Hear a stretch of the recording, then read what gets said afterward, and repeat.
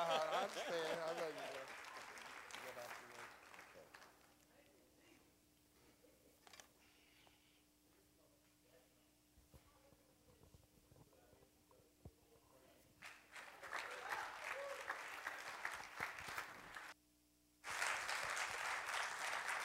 I want to say good morning and God bless each of you. We welcome all of you to Grace Point. If you would take about 120 seconds, go and greet somebody, shake their hand, fist bump them, hug them, whatever they're comfortable doing. And if there's someone that you absolutely, positively, unequivocally do not know, introduce yourself to them.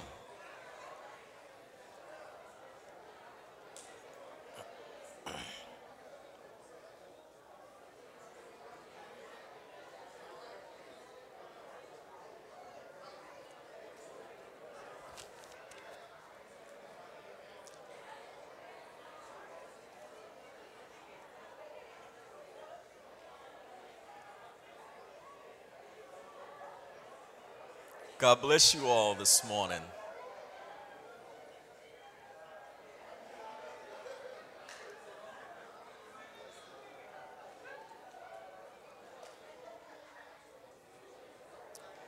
It's good to see everyone in the house of the Lord. If you exceed that 120 seconds, it will be added to my preaching time.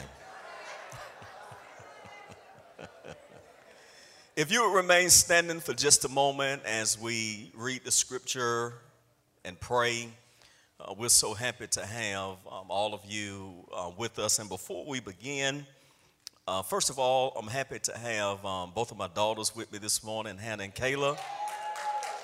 Y'all give it up for them. Hannah graduated from Valdosta High School on the 27th of May. And I'm sure she's still taking any and all donations.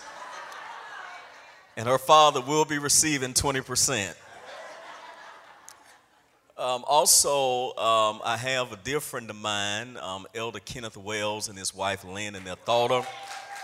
They are with us from McRae, Georgia. So happy to have them. And two of my elders are here. Elder LaWayne Polk and his wife Barbara from Douglas, Georgia. Elder Craig Johnson and his wife Angela and their son Tyree from Jacksonville, Florida.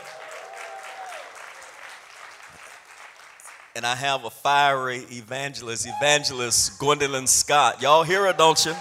From Lake Park, Georgia. And to all of you that are visiting here for the first time, God bless you, and we thank you so much for your presence and you gracing us with your presence. And I want to read one passage of scripture found in Hebrews chapter 13 and verse 9. And today's message is entitled, Establish Your Heart with Grace. Establish your heart with grace. Hebrews chapter 13. I almost forgot to put my glasses on. I need them now.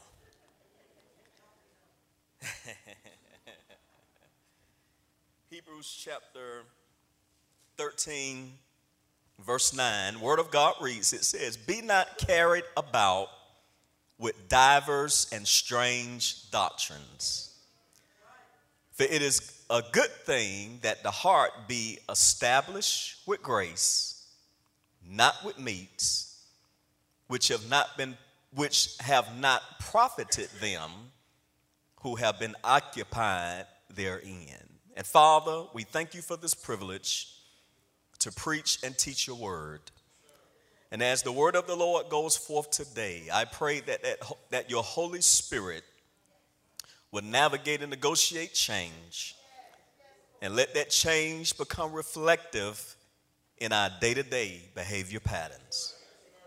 Let your word heal us where we hurt the most. Let your word strengthen us where we are the weakest. Let your word lift us where we are the most despondent.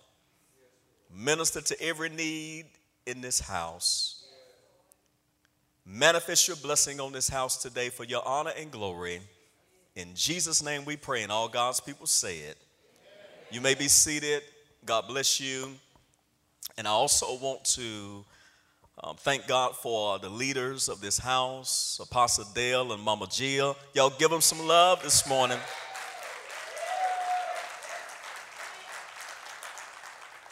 We appreciate them so much for their love and support.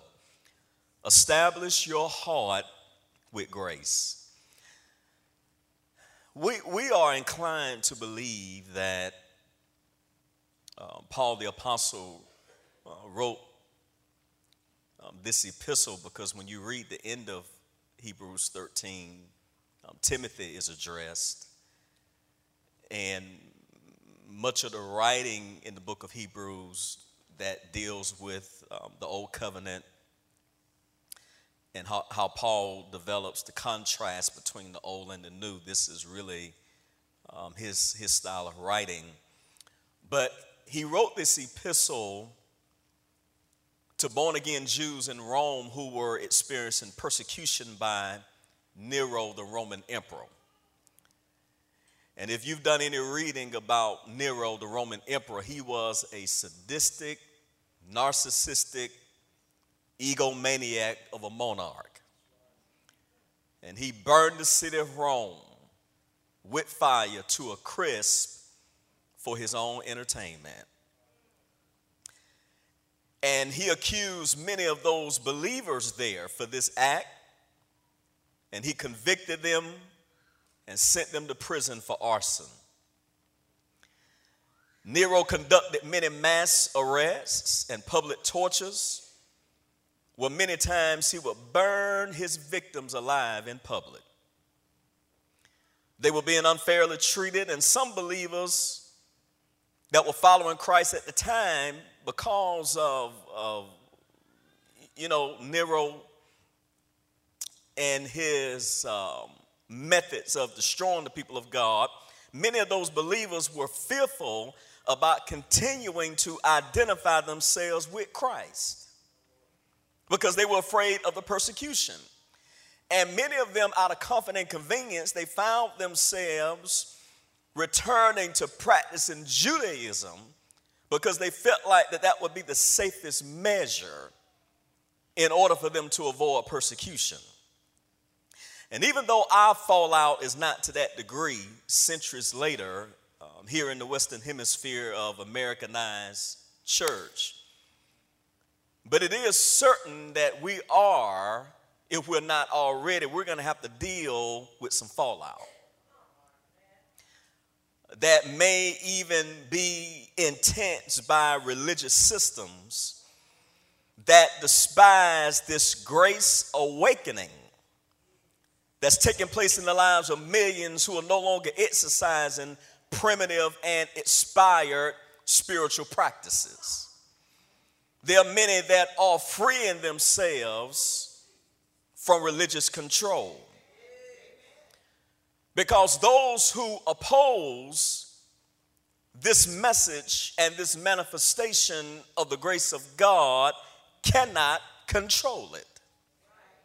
You know, their denomination, their doctrine, their attacks, their criticisms, their social media posts, their desire for men and women to be damned and doomed and destroyed, that evil heart of religion and wanting to see people punished and wanting to see God get folk who have been forgiven of sin that they themselves never committed. They wanted to commit it, but they just never got a chance to. And this is a reflection of their judgmental, condemnatory, discriminatory, and prejudicial attitudes. Jesus, who we know as the Christ, he is the personification, he is the epitome, he is the embodiment, he is the zenith, he is the benchmark of grace. And how many know changed lives cannot become unchanged lives? You know, once you become a butterfly of grace, you cannot return as a caterpillar in the cocoon of law. For some of y'all, let it hit you on tomorrow. And now that you have experienced the freedom that comes with grace, why would you want to subjugate yourself back to the bondage and the incarceration that comes with the law? You know, we have been taught here and understand that grace is not a doctrine, but it's a person. And his name is Jesus. Jesus is grace, and grace is Jesus, and grace is a gift. Ephesians chapter 2, verse 8, it says, for we are saved by grace through faith, and that not of yourselves, it is the gift of God. If you would allow me to take my theological license, I want to say it like this. For we are saved by Jesus through faith, and that not of ourselves, it is the Jesus of God. And then Titus 2:11 says, for the grace of God, which brings salvation, has appeared to all men. So if we fuse those two passages together, we can conclude that grace is a gift and a person. Salvation is a gift and a person. So the means by which salvation is brought to us is a gift and a person. Let me give you an example. Just like when you receive a gift from someone that comes in a gift box, you have to open up the gift box to receive the gift that's inside the gift box. So grace is the gift box and salvation is the gift. Jesus is the gift box, Jesus is the gift, and Jesus is the gift giver. And he does that because of his goodness. The word goodness is Christos in Greek. It means to be mild, pleasant, and kind, as opposed to being harsh, hard, sharp, and bitter. In other words, we know that God is good, but we don't always know why he's good. I'm going to tell you why he's good. He's good because he's God. And he does not intend you any harm but good because he loves you. It's all good because it's all God. See, goodness is not what he does, but goodness is who he is. God exudes his own goodness. Now, in this text today in Hebrews 13:9, I want to focus on the first 4 words. It says, be not carried about.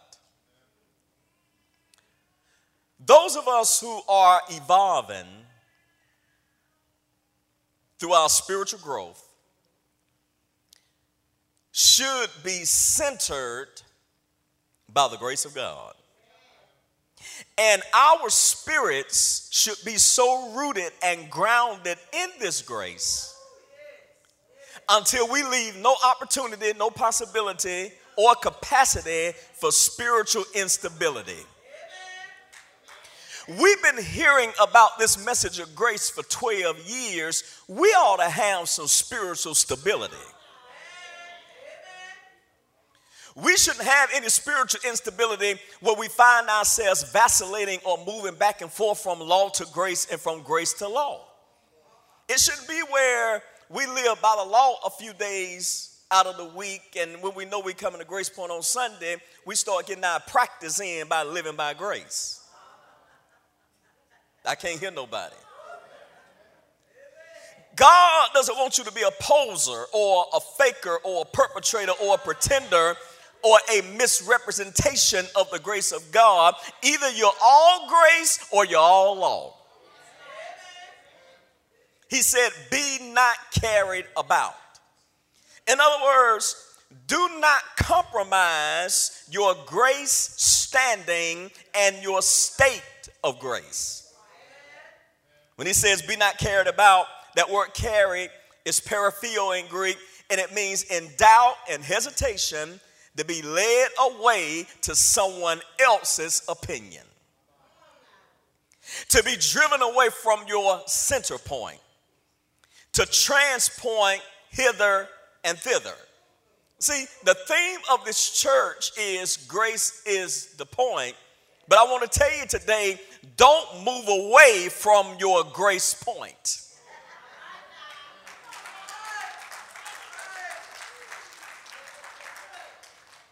Paul said, be not carried about. See, because once you're carried about, you're going to find yourself being carried away.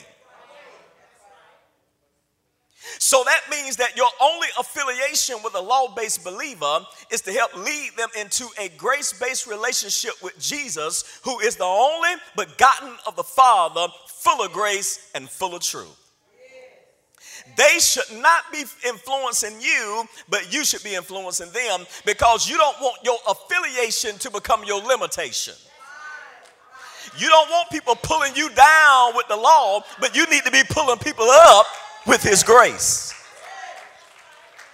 There should be more grace conversions and less law reversions. In other words, there should be more believers going forward in grace than going backwards with the law.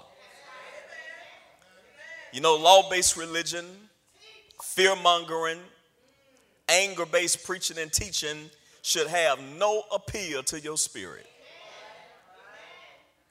Because most believers who said that God is angry, it only indicates that they are angry.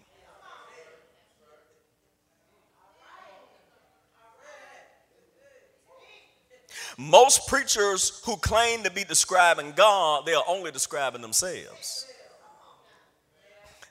Let me explain something. God doesn't need an attorney or a publicist to do damage control for his alleged anger management issues.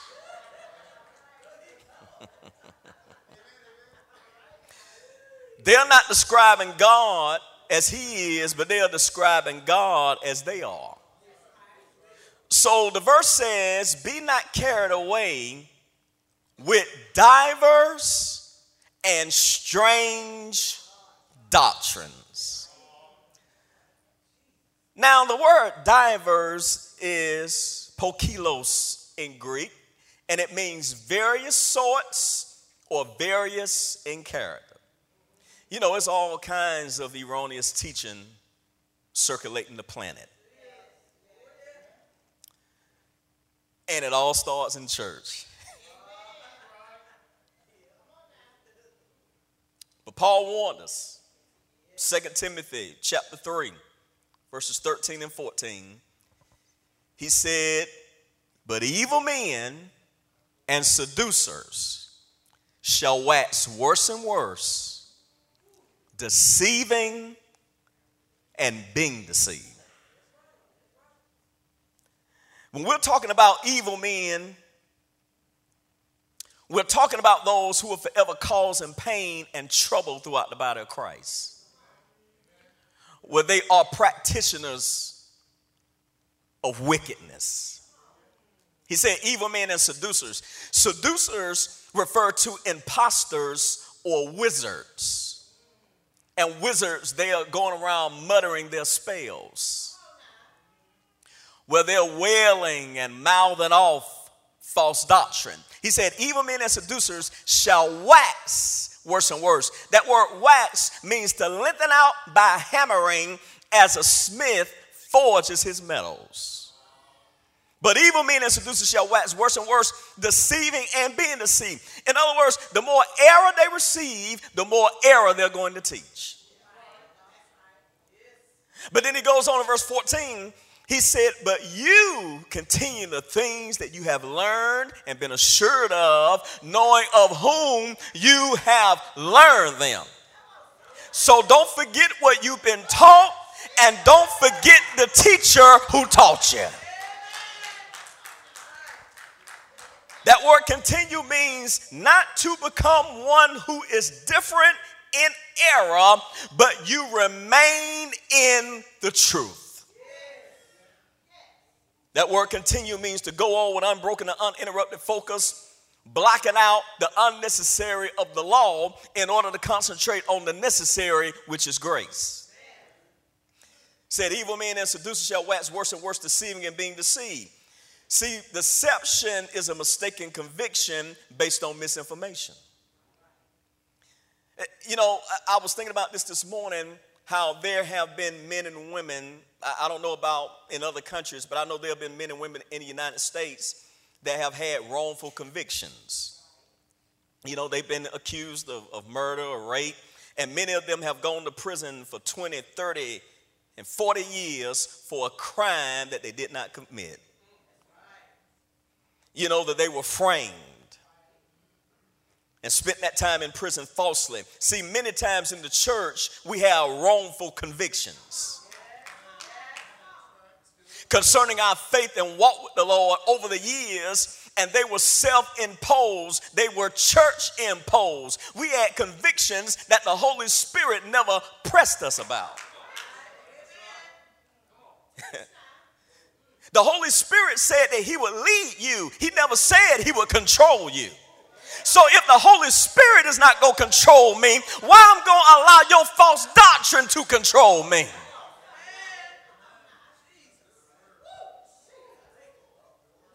And we have allowed the church to inflict this harm upon us, and they use the scriptures to do it.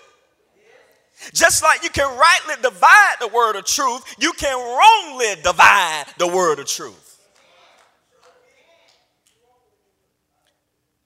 To rightly divide means to teach the truth directly and correctly, to cut straight, to proceed on a straight path, to hold the straight course. We have to dissect the text. The preacher has to be like a surgeon. He has to open the scripture up, reveal the revelation, and sew it back up until God returns him back into surgery again. See, the Lord had me to come do surgery today. See, I washed up before I came.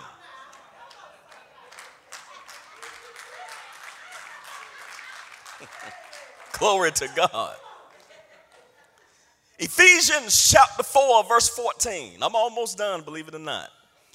Ephesians 4 and 14 says that we henceforth be no more children. From now on, we should not be immature to the things of the Spirit, behaving as if we are untaught and unskilled. Then he goes on to say, tossed to and fro, to be agitated like the waves mentally, up and down, law and grace, to surge and fluctuate. It's kludon in Greek, speaks about the billows. Metaphorically, it speaks of an unsettled condition of mind, influenced and agitated by one false teaching after another, and characterized by that immaturity that lacks the firm conviction begotten by the truth. He said we be no more children, tossed to and fro, here it is, and carried about in doubt, hesitation, be led away to someone else's opinion, to be driven away from your center point, to transport hither and thither, being removed from your grace point. He said, by every wind. You know, there's some things you see on Facebook, you need to use your finger and keep scrolling.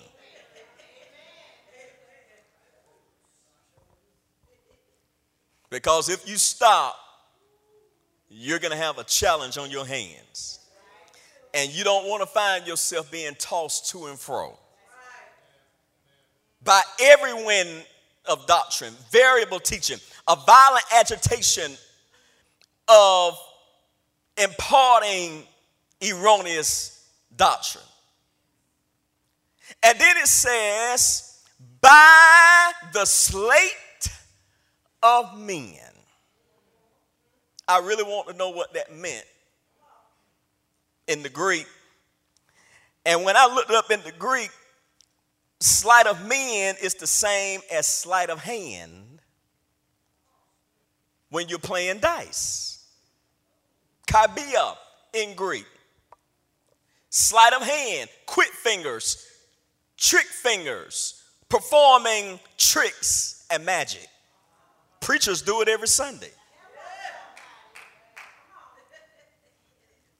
The deception of men. Because dice players will cheat and defraud those who are playing. And it's bad when false preachers and teachers treat you like a crap game and they roll the dice on you and they use the Bible to do it. See, you may wonder, why is he preaching something like this? I want to keep you in a defensive posture when it comes down to the grace of God. We've got to understand as a church and as a ministry and as an individual believer and believers, we are dealing with the calm before the storm.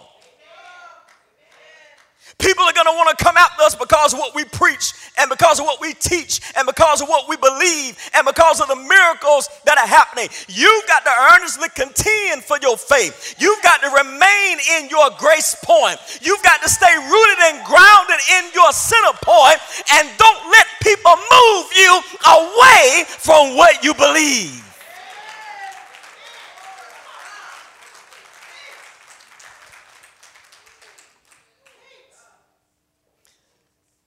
When you have people gambling with your heart and mind. And I'm here to tell y'all today, when you come to church and hear a word like this, you don't have no business hearing nobody else if their message doesn't coincide with what you hear in this house.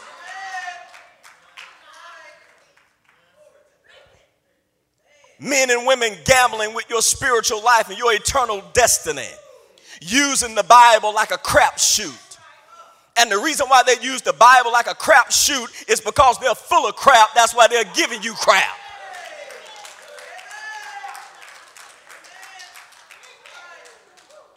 Then he said, cunning craftiness, trickery as a result of scheming.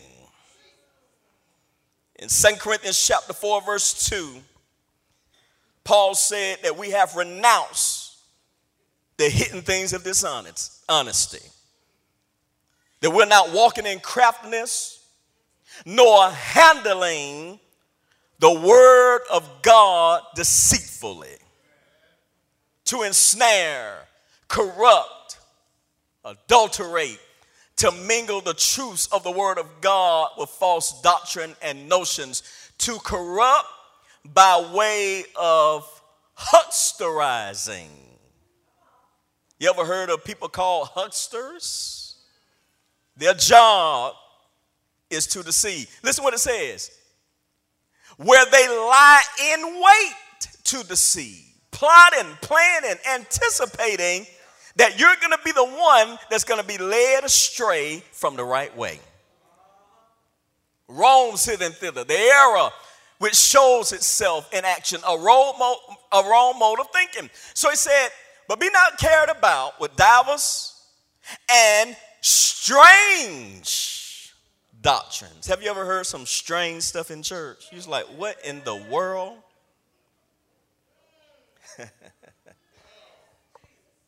That word strange is xenos in Greek, for what we get the English word that we've been hearing for about the last 6 years called xenophobia. Dislike of or prejudice against people from other countries. Doctrines that divide and not unite. Doctrines that teach that one group is superior at the expense of another group being inferior. Doctrines that teach that you ought to be incarcerated spiritually rather than be liberated spiritually. It places a stranglehold on your life that holds you down and holds you back, because many of these leaders are insecure and they feel like the only way they can keep you in their church is by scaring you. I remember our family dog. Her name is Cupcake. And when I would take Cupcake out to use the restroom, which was my daughter's responsibility at the time,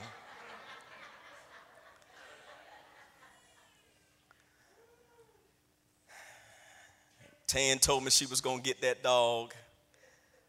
I didn't want to get that dog. You know why I didn't want to get that dog? I ended up loving that dog. But I didn't want the dog because I knew that I was going to have to do the work that came with having the dog.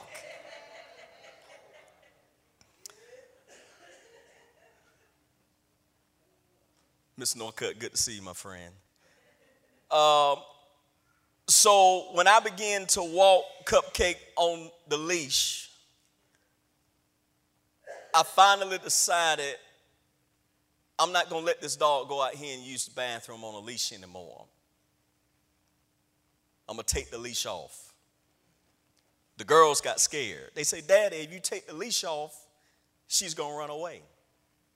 I say, no. I say, I have to train her to go do her job and come back to me. See, what the law did, the law had you on a leash. Paul said that the law was our schoolmaster or our tutor or our guardian to lead us to Christ. But after the faith has come, which is Jesus, we are no longer under a leash. We are no longer under a schoolmaster. See, Jesus has released you from the leash. You go out and you do your job by being salt and light, by being a witness, by telling men and women about the grace of God, and then when the Lord calls you, you come running back. I say, come here, Cupcake. Cupcake, come running. And that's what you got to do. You got to do your job, and then when God calls for you, you need to come running, because you have the freedom to do what he's called you to do. Somebody ought to give him a praise in this house.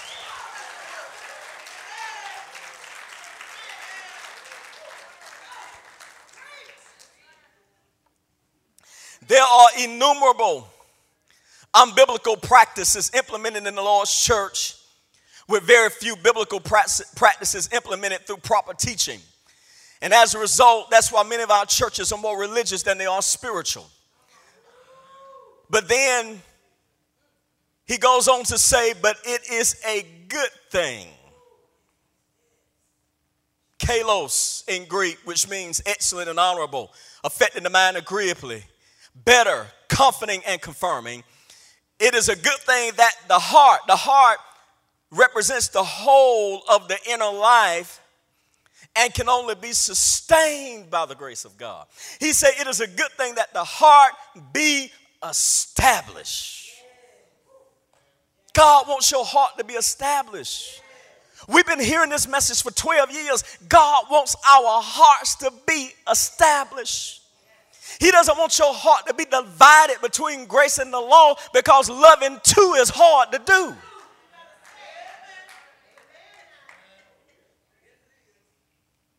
Babelo in Greek, that's what the word established means. It means to make firm, make sure, make stable, and make secure. You need to be sure about the grace of God in your life. You need to make firm the grace of God in your life. You need to make stable the grace of God in your life. And you need to make secure the grace of God in your life. And God will begin to work actively in your life. And when law-based believers try to attempt to prosecute you with the law, you are being defended by the grace of God. And I'm here to tell you today, grace is your public defender. You know how somebody commit a crime and you got some lawyers don't want to touch it or touch them. and the court will appoint them a public defender. So the public offender is obligated by that local municipality to take on any case that comes across his desk because he's appointed by the court. See, grace is your public offender because the grace is Jesus, and he has been appointed by the court, who is the throne of grace. I posted this a few days ago. Some of you may have read it. The pulpit is not a judge's bench or a prosecuting attorney's table in a courtroom, but rather it is the defense attorney's table to defend the believer with grace against the prosecution, judge, and jury of law-based religion. So the heart is to be established with grace, not with meats. The meats refer to all type of religious ceremonies. Are y'all getting anything? I'm almost done. See, many of us that came out of traditional church, our hearts were established with these religious ceremonies. Until we unburden our hearts and establish them with God's grace. See, and I'm hearing this in the Holy Ghost. See, some of you have not established your heart in this teaching because you haven't unburdened your heart with the teaching you once received. Let me say it like this. Some of you cannot establish your heart with right teaching because you haven't unburdened your heart with wrong teaching. Because they cannot coexist. You have to dispose of one in order to bring in another. True spiritual life exists only in the realm of grace. You know, engaged in ritualistic ceremony, it indicates that it has not profited them who have been occupied therein. It hasn't been useful, beneficial, advantageous to one's spiritual life. Think about how we gave these ceremonies our full attention and allegiance when those things only wore us down and wore us out. Religion distracts, but grace attracts. Let me say that again. Religion distracts, but grace attracts.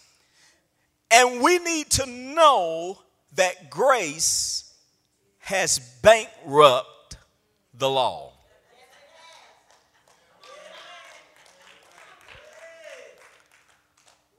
In Romans 6:21, Paul asked a question. He said, what fruit you had in those things that you basically gave yourself completely to, that you are now ashamed of? Because those things led to death. I want to read a few passages out of Hebrews before we pray. Hebrews 7:19 says, for the law made nothing perfect, but the bringing in of a better hope did, by which we draw near to God. Hebrews 8:7. For if the first covenant had been faultless, then should no place have been sought for the second. Some of these are self-explanatory. Hebrews 10:10, by the which we're sanctified through the offering of the body of Jesus Christ once for all. Verse 14. My voice is leaving. I guess I haven't screamed at anybody in quite a while. For by one offering he has perfected forever them who are sanctified. And then Hebrews 2 and 9, it says, but we see Jesus, who was made a little lower than the angels for the suffering of death, crowned with glory and honor. Listen, that he, by the grace of God, that's the only reason why he went to the cross, to taste death for how many men? So let me tell you what grace has done. It has perfected us. See, we don't need to be perfect. It's our job to live out of the perfection that we have already received. We are to evolve in that we have already received. Grace has sanctified us. Grace has drawn us closer to God. And grace has given us, according to Hebrews 8 and 6, a better covenant based upon better promises. And I've said this for years, that the law is like an expired coupon. It has no present value. What's the day? June the 5th? You can't go to CVS and use a coupon from June the 4th.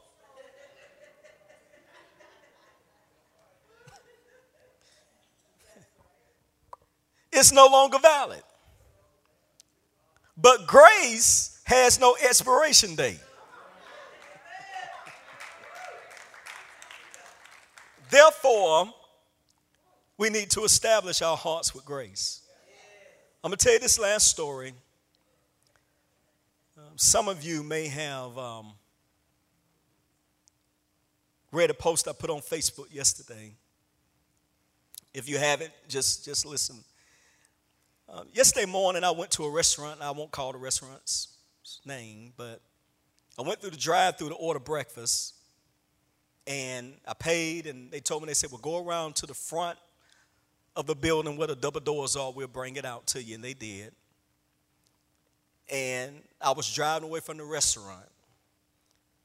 But I remember something Tan used to tell me all the time, especially when she would go through the drive-thru. She said, don't drive away. Check the bag first. Because the order could be wrong. Sure enough, I got down the road, my order was wrong. I went back to the restaurant, went inside, and I didn't show out because I knew I had to preach today.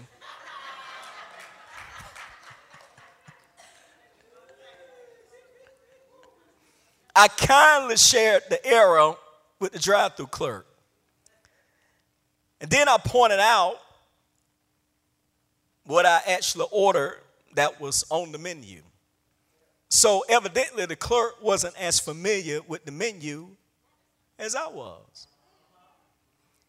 And so it is spiritually. When you listen to someone preach and teach a message before you leave the church, check your Bible before you leave, because the message could be wrong.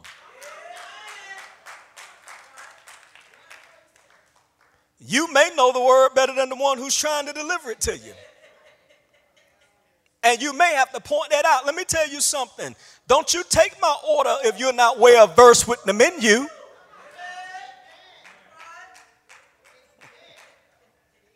Don't try to preach to me if you don't know the word. Listen, but here's the good thing. When the order is right, you can eat it. See, over here at Grace Point, the order is right.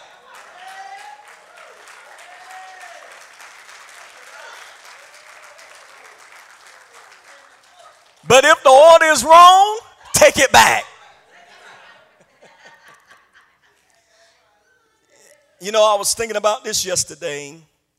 Some ministers will feed you anything just because you pull up to their window. Just like you pulled up to the window, you can pull away from the window.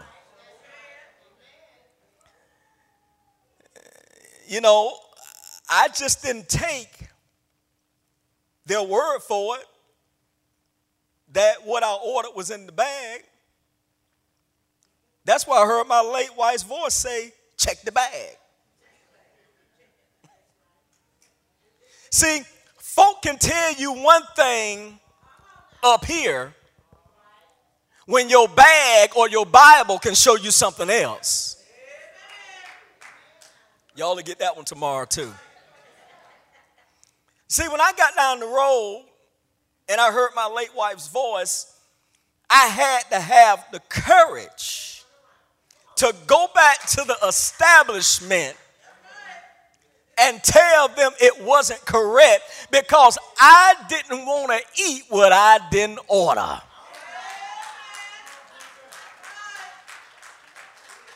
You know why I didn't want to eat it? Because I paid the price for something else. Jesus paid the price for you to have grace. And he don't want you going around eating long sandwiches and drinking long cola and opening up a bag of long potato chips. Okay, let me quit. It's lunchtime.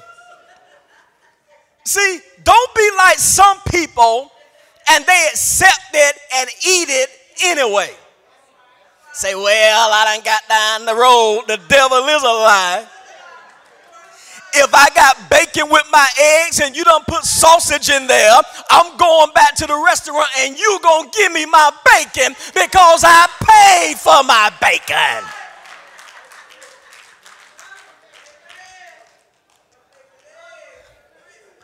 Touch somebody and tell them I'm not eating it because that's not what I ordered. Tell them that.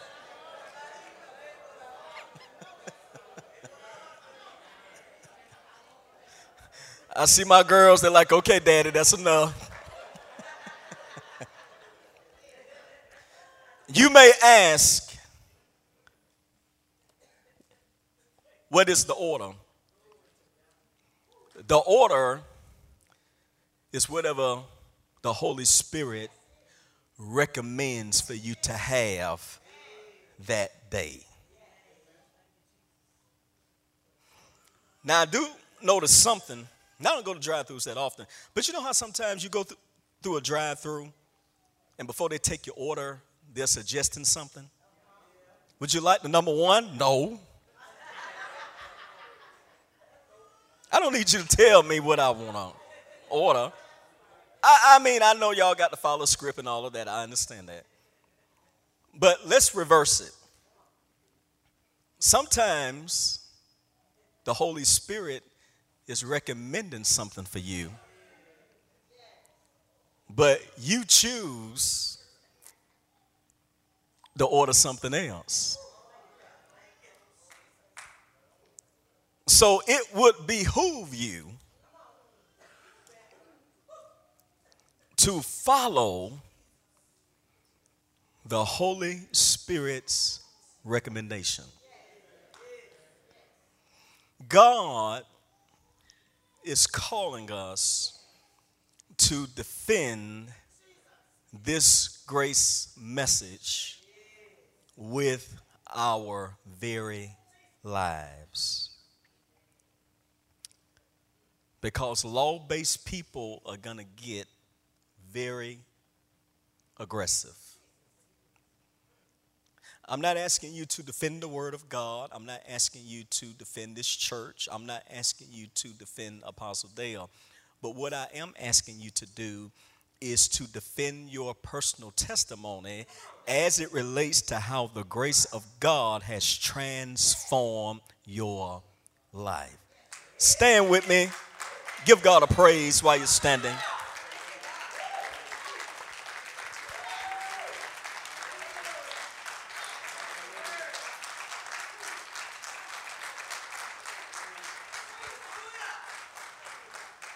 This is my first time seeing the graphic.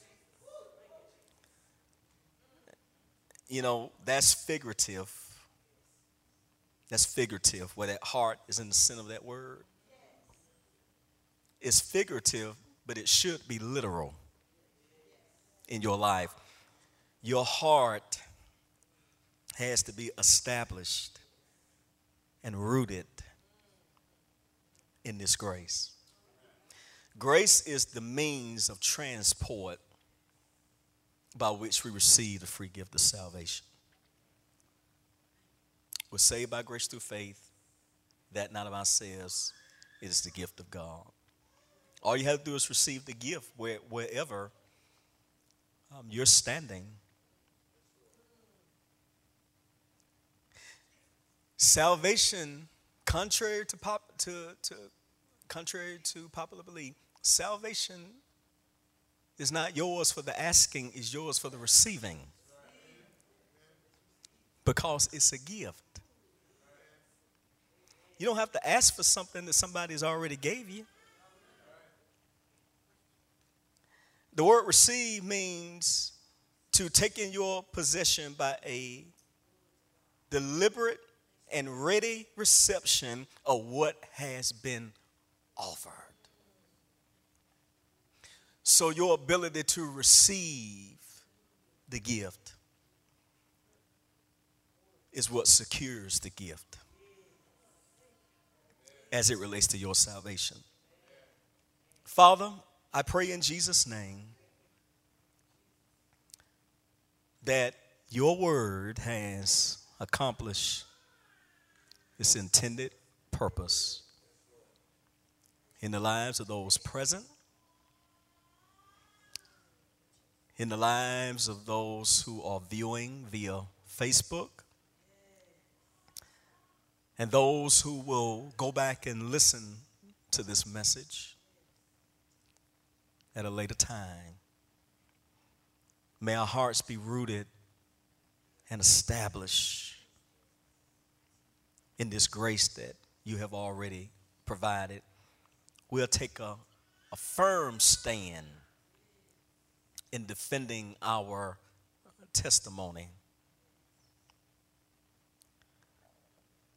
against those, Lord, who will perpetrate the law for the purpose of bringing us back into bondage. You told us to stand fast in the liberty wherewith Christ has made us free, and we are not to be entangled again with the yoke of bondage. We bless you for what your Spirit has, is, and will continue to accomplish in the lives of every person this day. For your honor and glory. In Jesus' name we pray. And all God's people said, come on, give him a praise. I'm done. May the Lord bless you.